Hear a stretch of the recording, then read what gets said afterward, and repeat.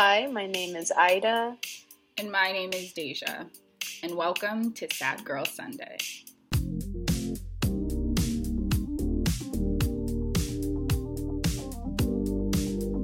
So, welcome to episode 5 of Sad Girl Sunday.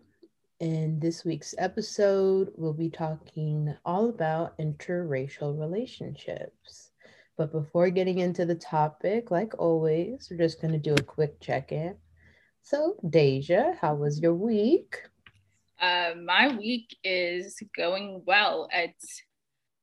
Honestly, it's been a little chaotic. My family, or not my whole family, but some of my family is here to visit. And I think it's kind of hard finding space, kind of like what you were saying, like space between, wanting to spend time with your family and doing all that stuff, but also like trying to find time to work and needing that very much, personal time for yourself where you can just like veg out. And so I think it's kind of draining sometimes to like always be in the host mentality. But the nice thing about my family is that they kind of respect those boundaries and they are very kind of like accommodating to that. But it's also hard because like I live in a large studio, so there's not a lot of like differentiation between where the kitchen ends and the living room starts and the dining room ends. That's why like sometimes you gotta like be in the closet when we're meeting. Exactly. Yeah. One time we all, because everybody's working from home, so I had a meeting. My mom also is like working remotely while she's here. My sister is also like taking classes while she's here. So we each were in like different parts of my apartment. Like I was in the closet, just like, yeah, no, keep going. Mm-hmm, that makes sense. That makes sense. That's fair too. I feel like anytime like you are kind of the dominant big fish in your space and you kind of introduce some kind of change, it's always a struggle. It's always like, oh, now I have to kind of get used to like maybe some of my furniture being rearranged, or the cup that I always put at this table is not in the exact same spot that I left it in because there's somebody here that's like doing that without intentionally trying to like annoy me. But exactly. So you like obviously also just living by yourself, you're used to things being a certain way because you like it that way and you always put it back that way or just whatever. And so like I'll go into my bathroom and like the toilet seat will be up or like things like that, and I'm like, what is this? Like why are we doing this thing? No, that's fair. I feel like this week, what happened this week? I got a little bit more work done with school. I started to like catch up on all that, but still not the same flow as fall semester. I decided that, I even though I might not get like a bad grade, instead of messing up my 4.0 GPA, I submitted one of my classes to be counted as like a pass fail instead of like a regular like weighted like course. And I've never done that before, but I'm like, I want to take advantage of this if I can, because what other time in grad school, I learned that I could do that last semester too, towards the end of the semester, but I'm glad I didn't because I did well. But I was like, I have to like be very honest with myself. I'm like, girl, you are not gonna get that A+ in this class. And that's okay. And it's okay to use like the pass fail like option for that class if I need to. Yeah, I signed up for that and I feel like I feel a lot better. Like I think there was so much stress because I wanted to maintain a 4.0 GPA, and it's like, okay, like you don't have to have an A in every single class. It's fine.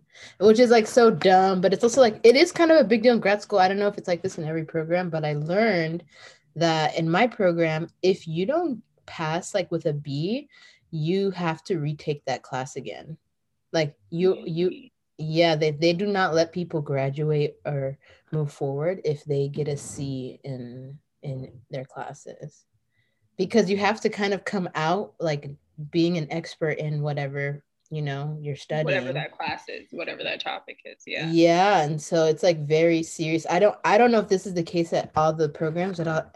And then I also realized, I was like, Oh, this is kind of like the program I'm in is like a very competitive program. And I just never really paid attention to that when I was applying for it because like it was just something I was looking at I was just paying attention to the finances.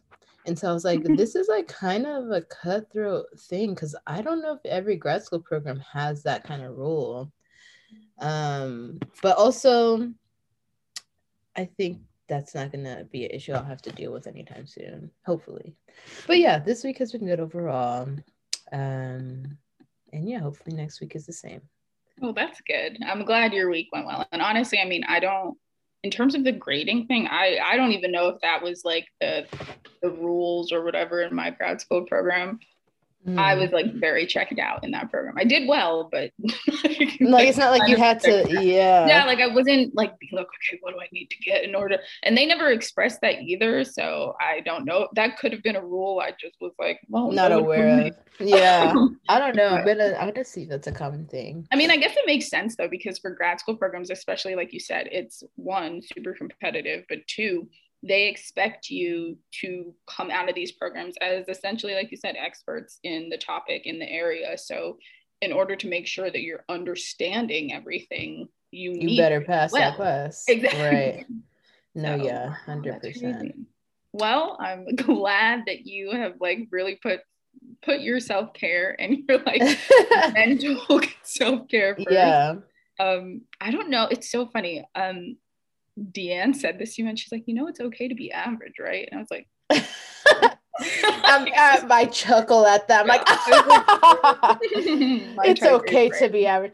No, yeah, I was like, what? And she's like, yeah, no, it's absolutely okay to be average. And I was like, what is she talking about? But I honestly, after sitting with it for some time, I'm like, there are definitely things where it's okay to just be okay at. Yeah. I definitely feel like there's a lot of areas in my life where I'm like, definitely like, it's whatever. I don't care if I don't get this right. But then there's other areas where I'm like, I need to make sure this is 100% the way I want it to be, or else I'm going to kill everyone. But no, it doesn't have to be that way. I don't need to add that unnecessary stress. Unnecessary stress. Yes, exactly. Mm-hmm. But well, like I said, I'm glad that things are going better and you're kind of putting your self first, especially in the academic sphere. I think more people need to do that. So thanks, Asia. But moving on. So last week we discussed monogamy, polygamy, and everything in between. But in today's episode, we are talking all about interracial relationships, the fetishization of features, and the role colorism plays in preference. And I think we both want to really thank everybody who gave us all of these amazing suggestions, from like wanting to discuss extraterrestrials to skincare and beauty products in the POC community to like personal hygiene. We got a bunch of varying topics, and I think that it'll be so great for the episodes in the future forward. About them. Yeah, so please stay tuned. We will be getting to those because they were amazing. No, absolutely. Like it was also fun. It was kind of a fun way to engage with you guys and the people who are like really like listening to us every week. We love you. We appreciate you. Our 12 to 18 listeners. All 10 of you guys. Yeah. But yeah, so moving on regarding the topic of interracial dating and marriage, just to quickly kind of define what that is. Interracial marriage traditionally is a form of marriage involving spouses who belong to different races or racialized ethnicities. And in the past, such marriages were outlawed in the United States, Nazi Germany, and the apartheid era of South Africa. And it was considered miscegenation.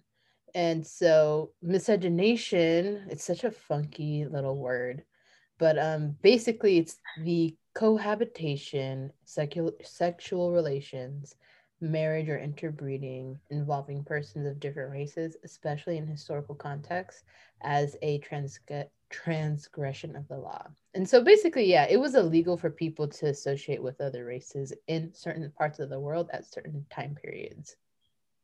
Yeah, just like the Loving case, I think it was, where like that they were like one of the first interracial couples in the United States. they were pivotal in trying to get interracial rights and allowing individuals to be together. And it was beautiful. And there was a movie too. I never saw the movie, but I didn't see it either. I heard it was good. But I mean, delving into the topic a little bit more, I think it's important to talk about, what are the pros of being in interracial relationships, friendships, marriage, dating, all of that good stuff. And so some of the things we found was that engaging in interracial dating and relationships and communities is an act of showing that you accept that these things are the way that they are. You acknowledge that there's room and space for others and for you and your identity to mesh and match with others of differing identities. And I think I kind of looked upon one of the articles that spoke about, the pros and cons of being in an interracial relationship. One of the pros was really that you open yourself to learning about new perspectives, and you gain such an in-depth perspective of the joys and the struggles and all that exists within a different culture, kind of beyond the stereotypical food and outward differing of lifestyle and appearances. So that's a really beautiful benefit of being in an interracial relationship. And even going off of that, your partner can teach you about their experiences within their own racial community, kind of giving you the opportunity to see the world from somebody else's eyes and somebody else's viewpoint. And not everyone really has a chance to get that kind of exposure, into those inside worlds of other races and how they feel and how society impacts them in all of the different ways. And I think it's also important to talk about how you get to kind of escape your own ideological viewpoint when you're in these interracial relationships, friendships, communities.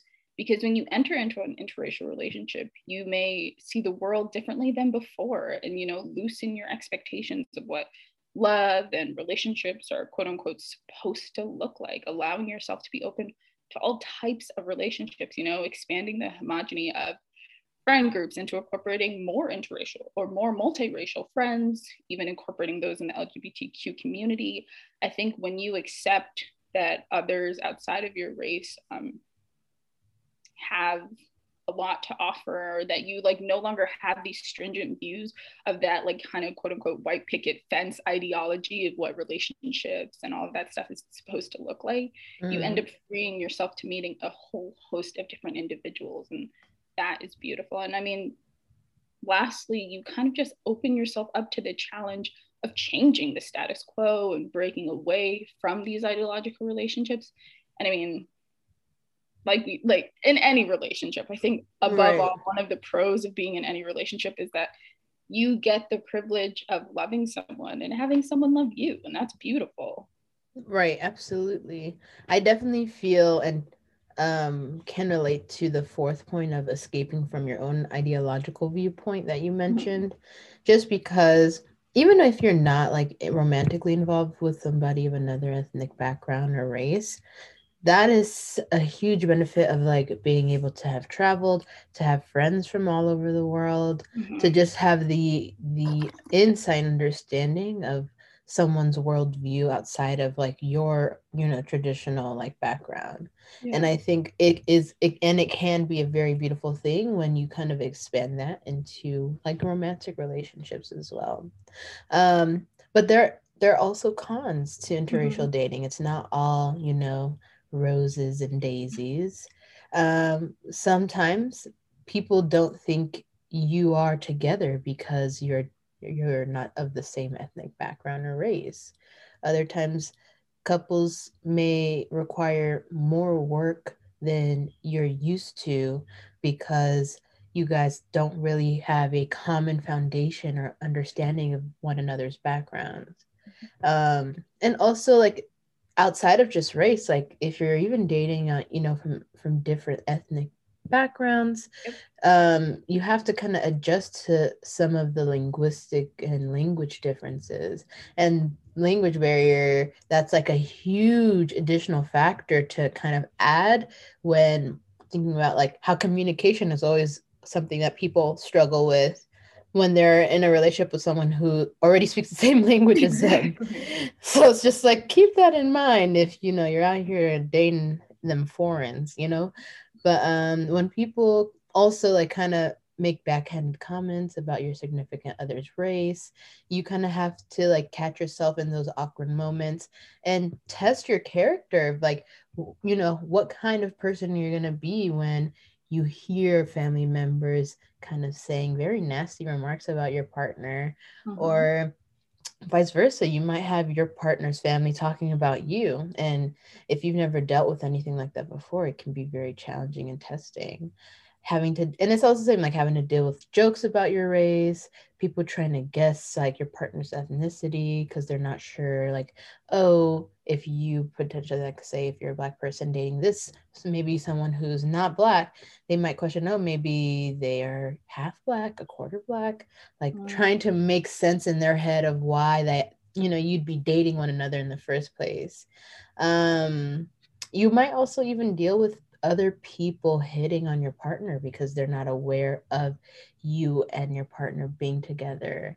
And if you do move forward in the relationship and get past all of those things and you end up having a family and kids together, your kids might struggle with identity issues, not being able to successfully like fit into one culture or the other, depending, you know, it can create so many conflicts with kids. And sometimes people might not believe that your kids are your kids if they look very different from you. Oh, there are so many incidents of like, you know, I've heard at least so many stories of like parents getting questioned at the park or at airports when they're traveling with their children who may be like lighter than them or darker than them. And it's kind of, it can be heartbreaking in those moments because it's like you birth and raise this child, and now like you have to defend the fact that like you're you know, their actual parent. And yeah, that also can lead to harassment in public. And you also may learn that your relationship is so much more than what anyone else thinks, but no one else might be able to kind of see that. So those are some of the things to just keep in mind, that like you might have to deal with that if you engage and choose to move forward in interracial dating. And like when we kind of like move even deeper into the world of interracial dating and marriage, a huge potential con is the fetishization in relation to interracial dating. And so a fetish is usually, like in the kink world, the definition of fetish is an object or bodily part whose real or fantasized presence is psychologically necessary for sexual gratification, and that is an object of fixation to the extent that it may interfere with complete sexual expression. And so this is something that obviously can really interfere and be harmful in regards to interracial dating for many reasons. Yeah, and I think it's important, like you were saying, when we discuss the topic of interracial dating, one thing that may run across the mind of either partner is this idea of, am I being fetishized? Are they in this relationship genuinely because they love me and care for me and see me in all of these lights?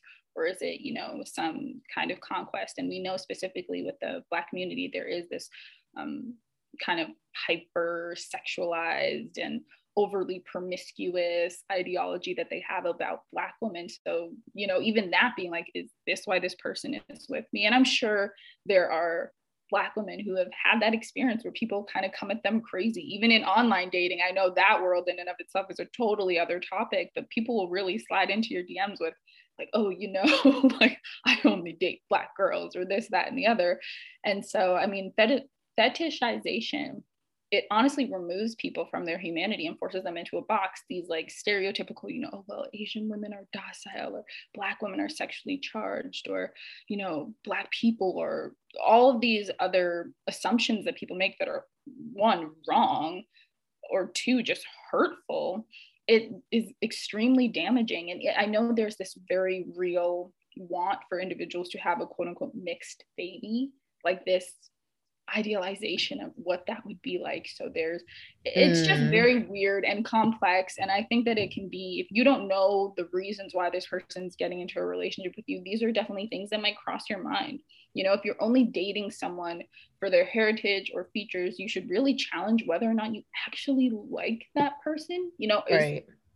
your partner just filling in a box for you, or are you even dating that person because you like them? So I think that dating outside of your race should not necessarily be like a personality trait. You know, when people are like, oh yeah, well, I only date insert race here, and it's like, I don't think that that is essentially a good thing at times, because Right. why? You know, like, why is that? Has every person from every other race treated you otherwise? You know, I just think that like phrases like that are extremely limiting. I think you can have reasons as to have preferences, like, oh, you know, I prefer this than that. But to be like, oh, I'm only mixing this race, or like, oh, I only pursue this race, I think that, in my own personal opinion, is a little problematic. A lot of No. Yeah, absolutely. Like that's like with anything that you have like kind of an extreme stance on. But like when you fetishize an individual, you pull them away from their identity as like they are a multifaceted person. Mm-hmm. And when you fetishize them for one characteristic, whether it's physical or internal, you rip them apart from their whole identity. Mm-hmm. And this happens like in many other ways, but we're gonna kind of like push the idea of fetishization a little bit deeper and talk about how within interracial relationships, colorism, texturism, and featureism kind of play a role in interracial dating in kind of a toxic way. You know, you can fetishize someone for being more fair skinned.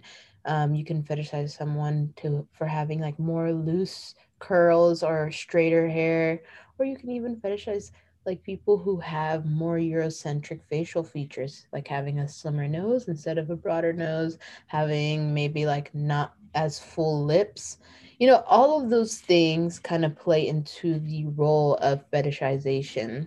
And when we speak specifically on the experience of Black people, a majority of Black men marry within their race, but 1 out of 4 Black men who get married tend to marry outside of their race. And there are also more unmarried Black women than Black men. So when we kind of step back and question, like, why is it the case? Like, why is it the case that we have this phenomenon, at least like specifically in the United States? Yeah. I don't know if this applies, you know, outside of the US or the Americas, but historically in the United States, like white womanhood has been placed on a pedestal in society. And in the society we live in, whether or not we like to admit it, beauty is a commodity. And so being closer to a white beauty standard or ideal gives you more access to a higher status, to better resources. And so this is kind of why, you know, women who tend to have, you know, more Eurocentric features, even if they're not traditionally white, they tend to be preferred within the pool of dating and marriage. And it's also kind of why Black men have this trend of dating outside of their race more than their Black female counterparts, because there is a benefit regarding status, at least in a symbolic way.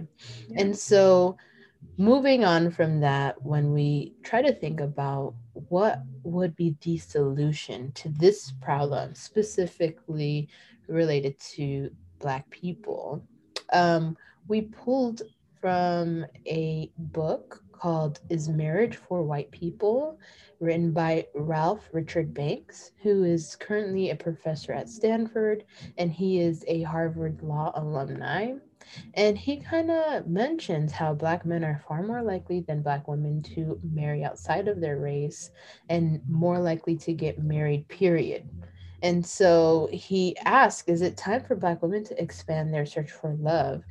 And he is speaking in regards to dating Black men. And he was able to kind of like pull up some statistics regarding higher achieving women and how they're more likely to kind of marry lower achieving men. And this applies not only to Black women, this is just in general, like women who tend to have like more degrees or a higher level of education, they also do have a tendency, if they are married, to marry men who have maybe lower income or lower quality of education or lower educational experience. And then when, sorry, go ahead. What you're saying. No, I was just going to say, I think it's interesting because he says this not as like a slight, but more so based on just like what it is. Because he's, I mean, one of the things he mentions is now in the present day society, more women are going and getting higher education, or going and getting those terminal degrees and things. So it's not necessarily like, oh, women are settling, but it's more so there is a huge pool of extremely highly educated women, and the proportion of men who are in that same pool is not the same. Yeah. So more like you have to, if you choose to be in a relationship and get married and all of that, sometimes you might have to be in a relationship with someone who does not have the same education. It's just kind of what's available. It has nothing to do with like people having a preference. It's the reality of the world we live in. There's just more women in the world, and there are just more women generally who are college educated or have a higher degree of education. He also talks about Professor Richard Banks talks about how more than half of college educated Black wives have a less educated husband. And so 50% of college educated Black women don't get married. And let me tell you, when David and I were doing our research, I kind of held my breath for a second. I was like, my jaw dropped when he said this, like in that. Just like, oh my God. 50% of college educated Black women don't get married. I was like, yeah. 50%. And it's not to say that like, oh, if you want to get married, don't go to college. Because I mean, honestly, I mean, technically that could make sense, but it's like kind of a regressive way of dealing with this fact. You know, like we have to ask ourselves, like, are we settling? And the more research we did, we learned it's kind of a structural problem more than like a preferential problem.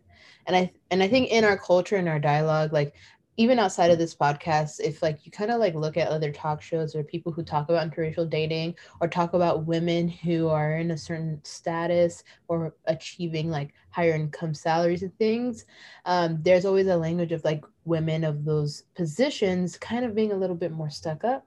But it's like that narrative and that language is a result of the circumstances that we live in, which is the fact that there just ain't a lot of people out here that we can marry in the first place. And so because of those economic and structural challenges that influence our dialogue and our culture, you know, we know like for a fact that Black men face higher incarceration rates. Black men are less likely to attend school for a lot of structural, like, you know, barriers that exist in our country. And because of that, Black women have a smaller available pool of men to date within their own community, which kind of plays into the reason why 50% of Black women aren't really getting married. Exactly. And I mean, on top of that, he's just saying that Black women are less likely to date outside of their race as is. So compounding the fact that Black women are less likely to date outside of their race, and the fact that there's a smaller available pool of men to date within their community, within the Black community, that's, like I just said, that leads to that 50% of unmarried Black college educated women. And so he goes on to talk about how only 10% of Black women choose to date interracially, and that in contrast, Black men are actually 2 to 3 times more likely to date outside of their race. And so it's kind of based off of this ideology that Black women are socialized to stay loyal to dating Black men. And he is saying this not to just throw this out here and be like, oh, that's why, but it actually has roots within the civil rights movement, applying pressure on Black women for sustaining the families, for sustaining the familial structure of the Black family, for carrying that weight on their back, you know? And so it's funny because he kind of argues that, in fact, like, why should Black women date outside their race? You know, like, why would we do that? Well, by considering interracial dating, Black women actually bolster the marriage of African Americans. And he breaks it down like this. Because the group of Black women is scarce, the group more dominant, or the group that we typically tend to go after, the Black men, they have the power, they have the choice. And that's why Black men are dating outside the race even more. You know, when men are in short supply, they can kind of dictate the kind of relationships that occur. That's not to say that Black men are like out here in these streets, but it's just saying purely based on power dynamics. And I can give like an example from personal experience. Oh yeah, okay, let's do that. We'll cut what I did for that. So like outside of so I used to live overseas, and the place that I lived, I noticed had a higher population of men relative to women. Mm-hmm. And there were people who compared their experiences of dating in this city to places like the United States, or some places like in Asia where there's like if you think of the Philippines, where there's like a large population of women relative to men. It's like virtually the opposite. And so in that scenario, or that dynamic, in the place that I was living, women had a wider selection pool. And what I noticed in the places that I was living before was those relationships between men and women looked more beneficial to the idea of what more women would kind of want in dating and in relationships. There were more people who were kind of dating for marriage or dating for longevity, not kind of just dating here and there. But when you kind of like, you know, think of maybe college campuses or universities, and if you think of maybe a school or college that has a wider pool of women and a smaller pool of men, which tends to be the case at a lot of universities today, the dating culture in those spaces tend to favor the kind of relationship and engagement that men prefer, which is very short-term relationship, lots of like flings, you know, nothing that's very serious or long lasting, like especially when you think of like the idea or the ideal for young men, especially men in their early 20s. And so the Professor Richard Banks, he kind of uses this example to talk about how scarcity, basically the group that is in scarcity kind of has the power of choice. So if women are in scarcity, women have more choice, obviously, because when we're talking about gender dynamics, like between like, and more obviously heterosexual dynamics, like we should have more research for people who don't identify like with one gender or the other. But a lot of the research is based on more heterosexual dynamics. And so he just says, like, you know, because Black men are scarce, and especially in the United States, like the amount of available Black men due to all these structural problems we mentioned before, they have a lot of choice, because there are a lot more women for them to kind of choose from, you know, over how they choose to dictate how the relationship goes, essentially. And so if we use that, as well as the compounded fact that Black women are more likely to stay loyal, or to also date Black men, you have a huge population of Black women who are less likely to date outside of the race, and a very small population of Black men who can use this to their advantage, knowing that like she doesn't have a lot of options, you know? And so one of the things he's saying, like the best thing a Black woman can do to combat this phenomenon is to expand their own dating pool, you know, date outside of your race. And he's saying this, and it's kind of funny because it's like, it's essentially a very feminist argument. He's like, essentially in a heteronormative, like a heterosexual relationship, they would treat you better if they knew you could leave. Yeah. You know? In that like Black male, Black female relationship, when you have a large population of women and a very small population of men, they know you don't have a lot of options. So there's a lot of, for lack of a better word, fuckery that can occur, because they're like, look, you have to put up with the bullshit. Yeah. Whereas if they knew that you were like, okay, well, screw you, I'm going to go off to somebody else, that might curtail them. And that's not, look, there are assholes out there that are just going to treat you any which way, and that's on them, and point blank period.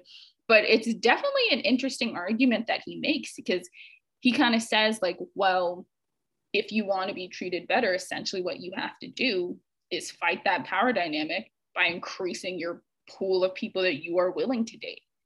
And it's going against this idea of, like, you know, staying loyal to the Black man, because he's essentially saying, why are you staying loyal to this? Because you're only going to continue to perpetuate this. Right. And it's like, there's no guarantee that that is being reciprocated. Obviously, the statistics show that the level of loyalty, or I don't know, like, to the race is not matched amongst men when compared to women and their dating experiences.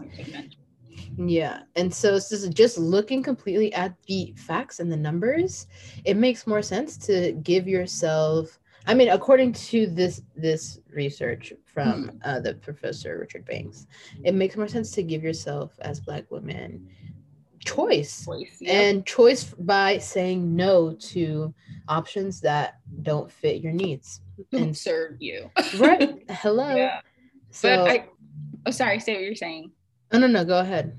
No, I was just gonna say, but I think it's also important because, like, we're sitting here saying all this, and, you know, I really do love this kind of feminist like argument that he puts forth. But I think it's also important to note that there are still challenges that Black women face when, you know, regarding interracial dating, because the idea of having to constantly hold discussions about Blackness and Black culture with a partner that doesn't have that same heritage or understanding or background, I think can be extremely taxing for people. And they don't want to do that, to have to explain why you wear a bonnet on your head, to have to explain all of these things that to somebody else in your own race, community, ethnicity, just they understand because the people around them for their entire life growing up have done those same things, you know, have done those same practices. Why does it take 8 hours to get your hair braided? Can I feel your hair? All of those things that you're like, I don't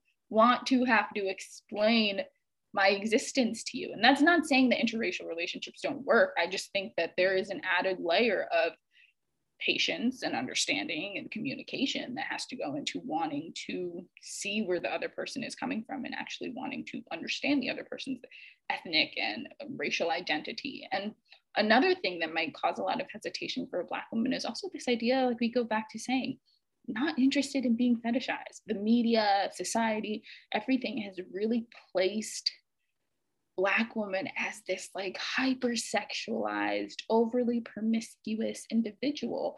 And so when you're pursuing relationships outside of your race, it's sometimes hard to detect the difference. Like, are you pursuing me for the right reasons? And, you know, sometimes you end up finding out after that's not the case. Right. And it's hard. And I think one of the questions I asked yesterday, I was like, it's like, I wonder, like, how do you know fetishization versus like just passion, you know? Mm-hmm. And it's like, I think she brought up a really great stance on like, well, looking at their dating preference, like look at their dating history, who have they been with, like, and also like in addition to that, it's like, when they talk to you, do they really try to get to know you? Do they know anything about you? Like, I think a lot of the times, especially like when we're, you know, a lot younger, when we get into relationships, I don't know if there's a lot of research that we do on our partners to kind of get to know who they are. And I sometimes think like and now like we're kind of like moving into the like our point of view and our personal experience. But like when I think of my younger self and how I engaged in dating, there would be like very little consideration of like what those person's like qualities were, and more about like, ooh, are they cute? Like, oh, they're giving me attention. Like, and so I think like if you kind of can move away or kind of step away from the superficial surface level, I guess like stuff. Yeah. You will be able to see whether or not they're even a good match for you. And I think it's also kind of like trying to understand yourself knowing what you want, knowing what your desires are, knowing what your needs are. And once you know what that is, you kind of have a foundation to move from to try to find people who have common interests as you do. So I think like as you get older, that's something that like becomes more apparent. But I think especially with younger people, it takes some time to get to that point of being like, do I even like this person? Like, do we even have the same interests? I think like if you can kind of answer those questions, and it's not just like, oh, like this is just a warm body for me to sit next to, you know, like but you'll figure out. Comes into population size and preference, because think of it like this: if you're going to a PWI, you're a Black woman, right? It's like there's slim pickings as is for the people who are actually even checking for you. Yes. So you having those, no, seriously. No, it's absolutely, this girl is so true. You know, those very genuine, very necessary kind of like that self-internal. But it's not like you're in a position to even be privileged to ask those kind of questions.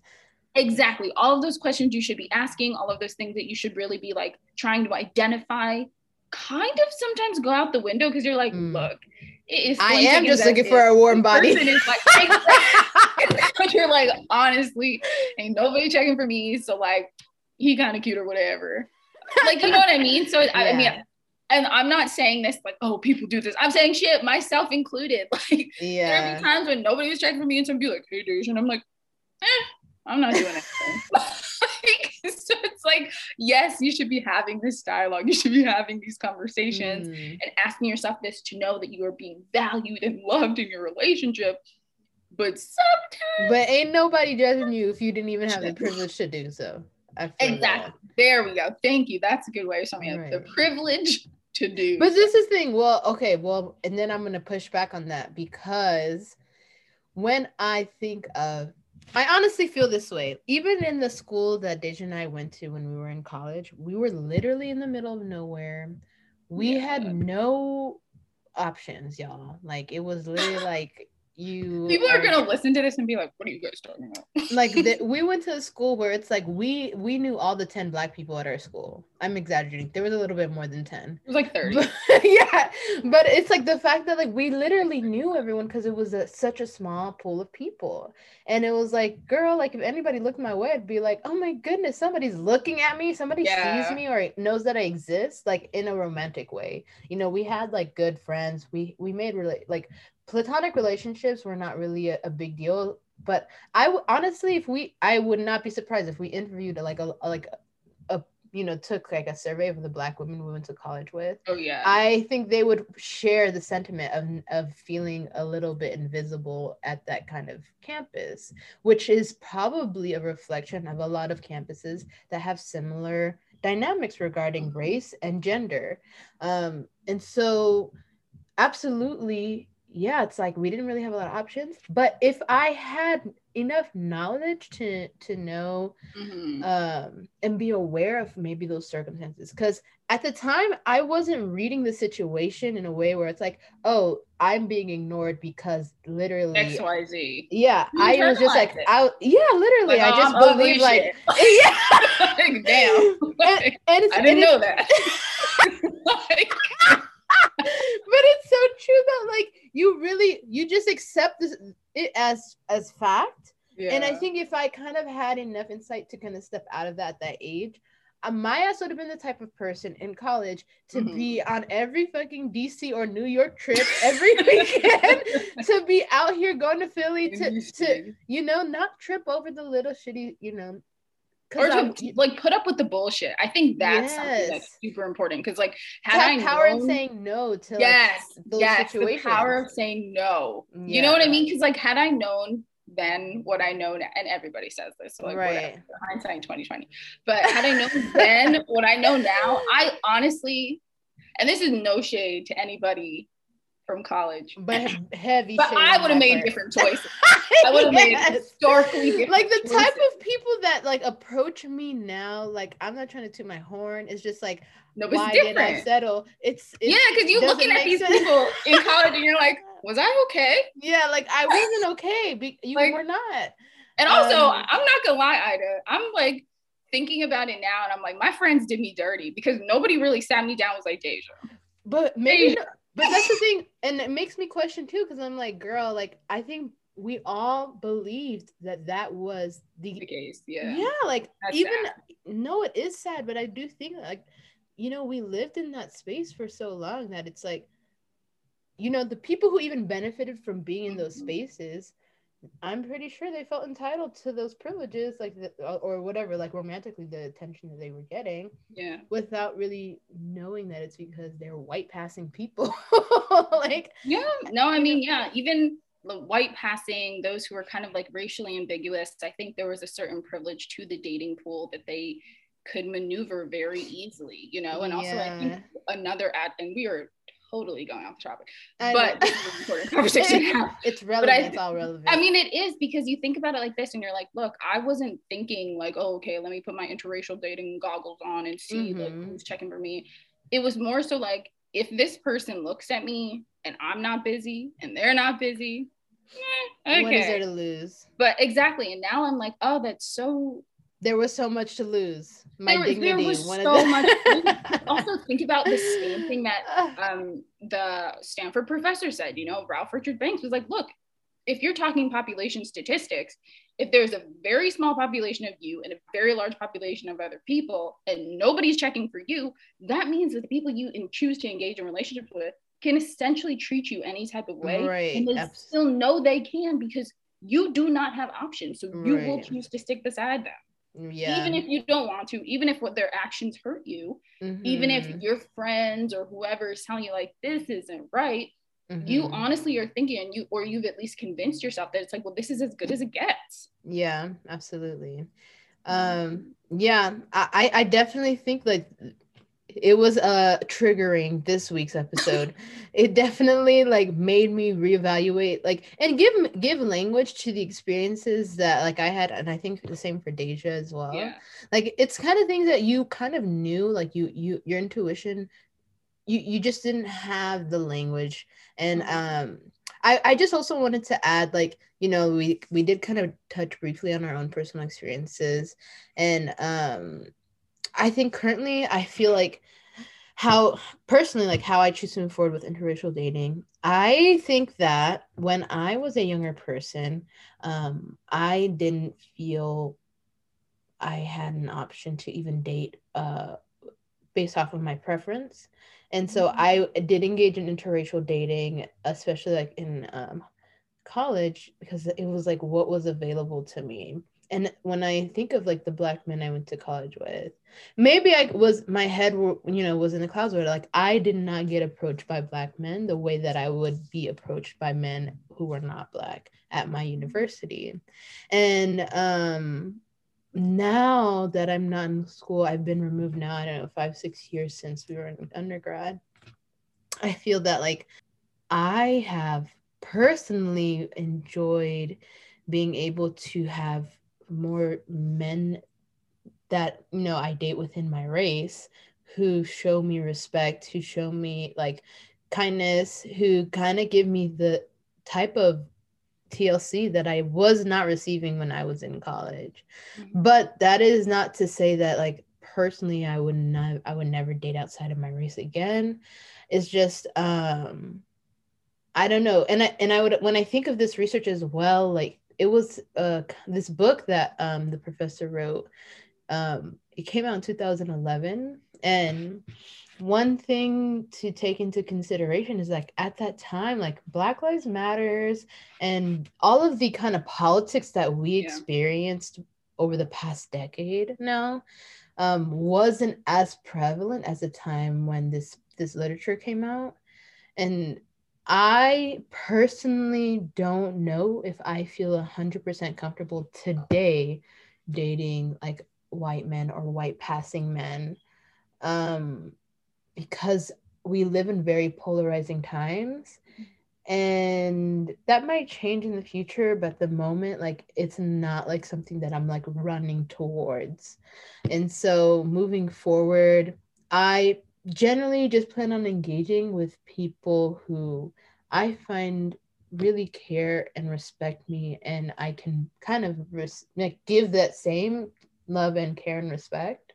But also it's not like I'm gonna just limit myself to a Black man, even if he disrespects me, or even if he tries to, like, I don't know, whatever, like, you know, city situation may occur. Like, I I choose to move forward and like choose my relationships based off of the stability, health, quality, and love I'm receiving from those individuals, rather than like, oh, I just want to date Black man, period. Like, it doesn't kind of end at that point. So we'll see in the future, but like right now, like I'm like I'm enjoying my dating life right now is way better than when I was in college. So like I'm happy with where it is. I'm not like ready to kind of like push the boundaries of interracial dating, because I don't feel like in my youth I even gave like dating within my race, and I didn't have the opportunity to even explore that as much as I do today. So yeah, that's my 2 cents. I wonder, like, if do you think that the population of people who are checking for you now is the same amongst your race and outside of your race? Is there a population, like, do Black men more than... I get approached by Black men way more now than I did my whole entire life. Oh, wow. Okay, maybe that's not true. I think it is kind of true, because like even in high school, like I didn't go to high school. It was not like exactly like Bucknell. It was like the majority of people when I was in high school were Asian and Latino, and so it was kind of a still a very small population of Black people. Like we all knew all the Black people still at my high school, and I did have like more, I guess, like Black men approach me when I was a teenager, but it wasn't like I was actively dating like that, because I was literally a teenager. And then when I went to college, it was like that was exacerbated by going to a predominantly white institution. And those experiences like even pulled me further away from, you know, being able to date like Black men. Because to be honest, a lot of PWIs, like the Black men who do go there, I don't think a lot of them, I think like a lot of them by default end up dating interracially and like end up dating outside of their race. So from the experience that I had. So like after college, being able to like move to a city and not be in the middle of nowhere, Pennsylvania, that definitely opened me up to kind of see the many different types of Black men that exist, the different types of people, and the range and diversity of thought that exist in Black men, that exist in the diaspora of Black people. Yeah. And so I feel like my location definitely pushed me in that direction to, and like kind of the circumstances changed. Like I wasn't in the same place. I was, especially when I used to live in Oakland, it's a place where it's like there's a lot of Black people in Oakland, you know, like I think like that experience really allowed me to kind of expand my dating pool and to see how I might be preferenced within the Black community in some areas that I was not preferenced in a predominantly white community, you know? So. No, that makes sense. I mean, I resonate with the idea of not even knowing that you could have, like, that you can make these choices, like that you could have preferences, and that the preferences that you have can be honored. You know, when people are like, oh, what's your ideal relationship, or what's your ideal partner? And I was like, someone who's nice. And they're like, yeah. I'm like, like yeah, the bar so low. It's like, I just want somebody who's like clean, low. who showers. Yeah. You know, I was like, yeah, just like basic hygiene and someone who's nice. And they're like, okay, but like, what about looks and height and this and that? And I'm like, yeah, I'm just gonna stick with someone who's nice. I honestly, and it's so sad, like looking back, poor baby Dej, but like looking back, I'm like, I didn't think that I had options. And people might be listening to this and be like, Dej, you're so stupid, like, blah, blah, blah. People were checking for you, or maybe I was just blind to it, or maybe I internalized it so badly. But it's like, come on, like, why are you internalizing it? It's like your environment is speaking to you and sending you signals. Exactly. It's reinforcing these things. Like, you're not going to internalize something that's proving that you're like, that is being proven wrong. Yeah, you know? Exactly. So, and I mean, I share the same sentiment with you. Like, I went to a predominantly white high school. I went to a predominantly white college. I think the first like extremely diverse educational experience I had was in grad school, going to NYU.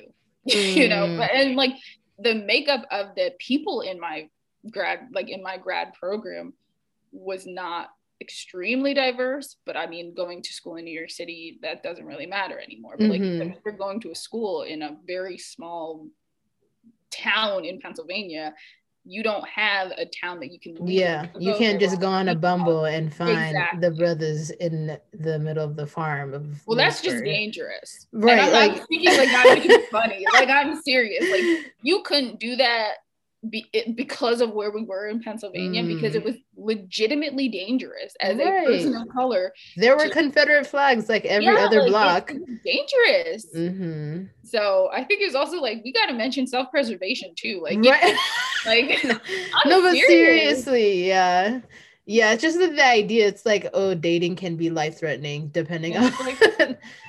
Dating can be dangerous. I mean, it can be dangerous even if you're honestly not in the middle of nowhere. If you're in a very rural, conservative town, like people still like get into shitty situations. Online dating will be a future. A future topic. Online dating, because I'm terrified. Like, I have watched one too many episodes of Criminal Minds and CSI and Law and Order, and I'm like, oh, absolutely not. No, I will be the girl that ends up in the suitcase. Absolutely not. Like, I'm just. No, thank you. I will stay single forever. No. But I mean, in terms of like how my personal experience connects to the topic, I mean, I'm not in an interracial relationship right now, but I've definitely been in interracial, situationships. And I think that there's definitely something to be said about the aspect of teaching that's not always the most sexy or the most fun, like, why do you wear a headscarf at night? Why do you do certain things? Like, I think it gets to a point where I just chose not to have the conversation anymore because I was exhausted. And I mean, that's not to say that interracial relationships with those who choose to take on, that mutual learning and teaching experience and teach one another cannot be successful, because they absolutely can. I just think for myself, I was tired. And so I was like, I'm just not going to do this anymore. But like I said, I've also been in predominantly white spaces. So that was just a lot of teaching that, I don't know, it's like, I don't know if you've ever experienced this. Like, who else is gonna fucking talk to me? And also, with the entire piece on fetishization, I don't know why I cannot say that word, but when I was younger, I sometimes felt that when I was with people outside my race, it was more for their benefit than mine. Like, due to that hypersexualization of Black women and like increased perception of promiscuity, it was honestly difficult at times to discern, is this person with me because they like genuinely like certain aspects of me, and they vibe with my personality, and they think that I'm like a nice person that they want to spend time with and be around and care for me, or is it just some like weird fetishization bullshit conquest type nonsense, like, because that's a thing, like, people really court you for months and then sleep with you and be like, peace, like, check off the box. And so it just, I don't know, I think it was just weird. I really thought that like the interracial situationships that I was in when I was younger were more so for their benefit than mine, truthfully. But in terms of my kind of current stance on the topic, and like, I agree, with you, Ida. I think that the events, not even just Black Lives Matter in general in the past decade, but even the events that occurred last spring, the onset of the death of George Floyd triggered a worldwide conversation about, racism, police brutality, white supremacy, the whole idea of being passively non-racist and actively anti-racist, and all of these extremely major talking points that started happening that were not happening before, conversations that were not happening before. And it really did provide an opportunity for a lot of individuals to have difficult conversations with themselves, their family, their partners. And I would be remiss if I didn't say, I truly believe that it may have been the catalyst for some interracial couples, specifically Black individuals dating another race, to have hard conversations about relations in this country, and the severity of the impact on their livelihood. And that's not to say that, the individual spouse did not understand the gravity prior to this onset, but with the death of George Floyd, Tiana Taylor, and so many others last spring really being brought to the forefront and being so visible in the media, like seeing the video of this poor man losing his life, I think it showed a lot of people, not just people in interracial relationships, but just everybody how unjust our society actually is. And even now with the horrific crimes taking place against the Asian community and I know. the depiction in the media and this increased awareness of what's going on, I'm sure people in interracial relationships with AAPI individuals are having deeper conversations about race now than they were before. Yeah, no, absolutely. And I would even say like the positive, I guess, like side of the same, I guess, change or phenomenon is like it could be the case that it has encouraged more people to kind of like date like within their group, like to kind of preserve their heritage, like to have more pride in their racial heritage or ethnic background. And I'm like, maybe that's why there are more Black men approaching me too, because it's like that was just not the case right. But no, yeah, I 100% like, I think like you don't know like like especially like living in the United States of America, y'all, like the you can have like a closeted like KKK fanatic or like somebody who's like a huge fan of Donald Trump who also like fetishizes and dreams of fucking like a Black person. And it is scary, the idea of dating a closeted racist, because it happens to people more often than you think. And you just don't know. Like, you don't know unless you really get to know a person. And sometimes to protect yourself, you don't even want to try to get to know like white people with all the stuff that's been going on. I don't even think it has to be these like Confederate flag waving. It's even on the most subtle level. Very subtle kind of scary stuff that they will let slide. And I don't know why this was even a thing, but I saw videos, during this spring and summer when all of this was really popping off, of these white men who were like Proud Boys and extreme supporters of like the Trump and KKK and all of this stuff, in relationships with Black women, having children with Black women, and justifying it. It's like, well, she's not like the other Blacks, or like they're not like the other Blacks. And I'm like, oh God, it just it's weird. It's really weird. So can you blame minorities and other races to want to be with people from their own ethnic background and race? Because it's scary. Like, it's literally very scary, because if this person who you've married and chosen to procreate with thinks like this, what are the holidays like? Yeah. You see what I'm saying? And it's like, maybe I'm oversimplifying it, I don't know, but I think about that and I'm like, you are putting yourself in an extremely dangerous position. And even if you agree with the sentiment of like, oh, well, I'm not like other Black people, I'm like, then that says a lot more about you than it says about them. And yeah, 100%. Absolutely. And it's like you trying to win the favoritism of like a white person, like for the people who are oppressing you. You know what I mean? Like, ooh, what? It's really weird.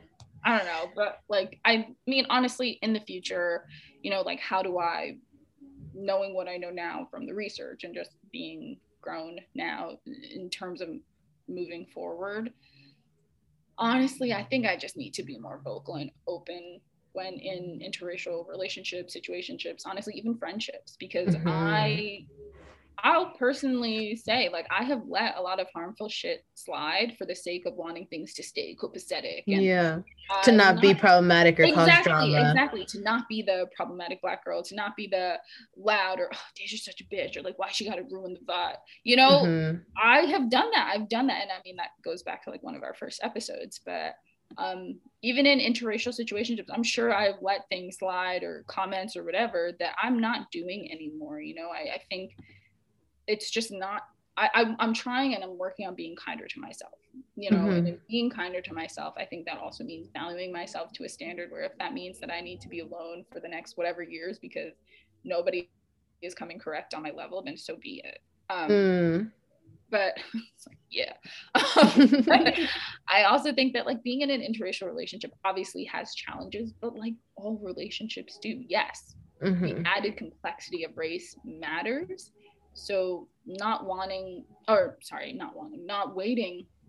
for pivotal moments to have those conversations, like the Black Lives Matter movement, and like waiting to see all of the hate crimes that are happening towards the Asian community waiting to see that on the media and then having these conversations, I don't think is right. And moving forward, I feel like we need to be having these conversations before this harmful stuff in the media happens, because when you in these conversations, like, what I'm trying to say is essentially, do not wait for pivotal moments to have those conversations. Oh yeah, do not be reactionary. Exactly. I want proactive conversations. Yeah, like constantly like checking in, seeing like where you are and where your partner is on whatever like points of interest, conflict, whatever is necessary to preserve your well-being.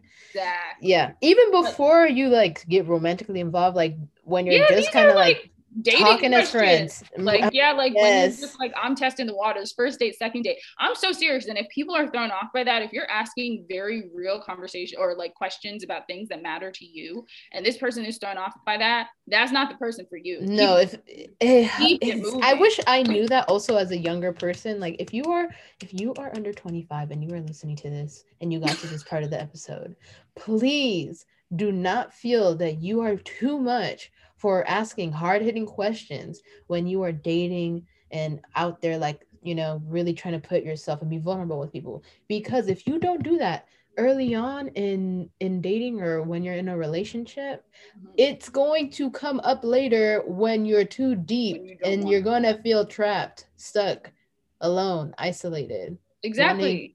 Somebody to save you. Exactly. And that's what I mean. Like, don't wait for these pivotal moments to have these conversations. Like, having them before shit pops off is what needs to be happening, so that when shit is popping off, you don't have to be educating your partner about your trauma and the ways in which what's happening is wrong. You know, you just want them to be there for you and support you want them to know what the fuck is up and not have to like be like, oh, I don't know how to deal with this, or it's not something that I like feel like I have to intervene in, like, or whatever, like petty bullshit. Like exactly. If you don't want that in your life, you could cut them out earlier, basically is what we're trying to say. Or just you can like find a way to like work with them if you really care and love them and all that. At the end of the day, nobody wants to be teaching race relations in a traumatized state. Like, and I feel like that's what a lot of the Black community felt like this past summer when the Black Lives Matter movement was happening, and everyone was like, teach me, show me. And I'm like, I am just trying to get the willpower to leave my bed and log on to this Zoom meeting. So you're gonna need to educate. You can go on YouTube and you can look up whatever questions you have and teach yourself. There are so many books, books. But no excuses. I digress. But I think that's important. I think it's important, like you said, I did, to have these conversations early. And if you think that, oh, well, you know, I'm being too much, because I've been told that before, like, oh, you want too much, you're asking for too much, you too much. And I used to be like, okay, I need to make myself small. I need to contort myself. I need to stop asking these questions. And that's how you get into relationships that don't serve you. Or get into like, emotionally abusive situations where you're being gaslit. Definitely the conversation. I mean, girl, it's like all of us. It applies to like any topic, even if it's not about like, you know, even if you're not dating somebody who is not of the same racial background. Like if you're with a partner who like has the same background as you, whatever concerns or things that you want to discuss or feel that are very important to you, you introduce that in conversation early on. So you let them know, this is who I am. These are the things that are important to me. I want to know, like, where are you aligned on these topics? Period. It's not limited to dating outside of your race, you guys. Yeah. So I think that's an important point to make. It just across the board have the discussion about, you know, it could be about finances. It could be about I don't know. It could be about religion. Celibacy, religion, like, all of those things. Like whatever you feel is like a huge point of conflict potentially, or something that you carry that's very important and heavy to you and your background, your culture, bring that to the table, so that way you're not going to date somebody who's going to be surprised 3 to 4 months down the line when it becomes relevant, or you know, for whatever reason it becomes relevant. No, I think that's honestly the perfect point to end on. Like, yes, this entire episode is really talking about interracial dating and the pros and the cons and all of the complexities that go with it. But all of these things are not, like, all of the kind of solutions in moving forward, that does not only apply to interracial dating. Like I have said, you know, the things that matter to you, the things that are important to you, that you hold close to your heart, even if you're in a relationship with somebody of the same race, those need to be expressed, said, stated, and upheld. Nobody is going to uphold those things except you. You know? 100. Yeah. But yeah, that's pretty much the show. My goodness. Thank you guys so much for tuning in this week. Thank you for dissecting the concept of interracial dating with us tonight. If you have any topics that you want us to tackle, or you want to potentially be on an episode of Sad Girl Sunday, please DM us on Instagram. We want to allow people to share their stories and their truth on our show. Absolutely. And as always, y'all know you can listen to this episode and more on Spotify, Anchor, Apple Podcasts, Google Podcasts. The list continues. Anywhere you can listen to a podcast, you can find this episode. And as we always say at the end, don't forget to follow us on Instagram. The handle is at sadgirlsunday_, spelled SADGRLSUNDAY_. Yep. Thank you guys so much and have a great night.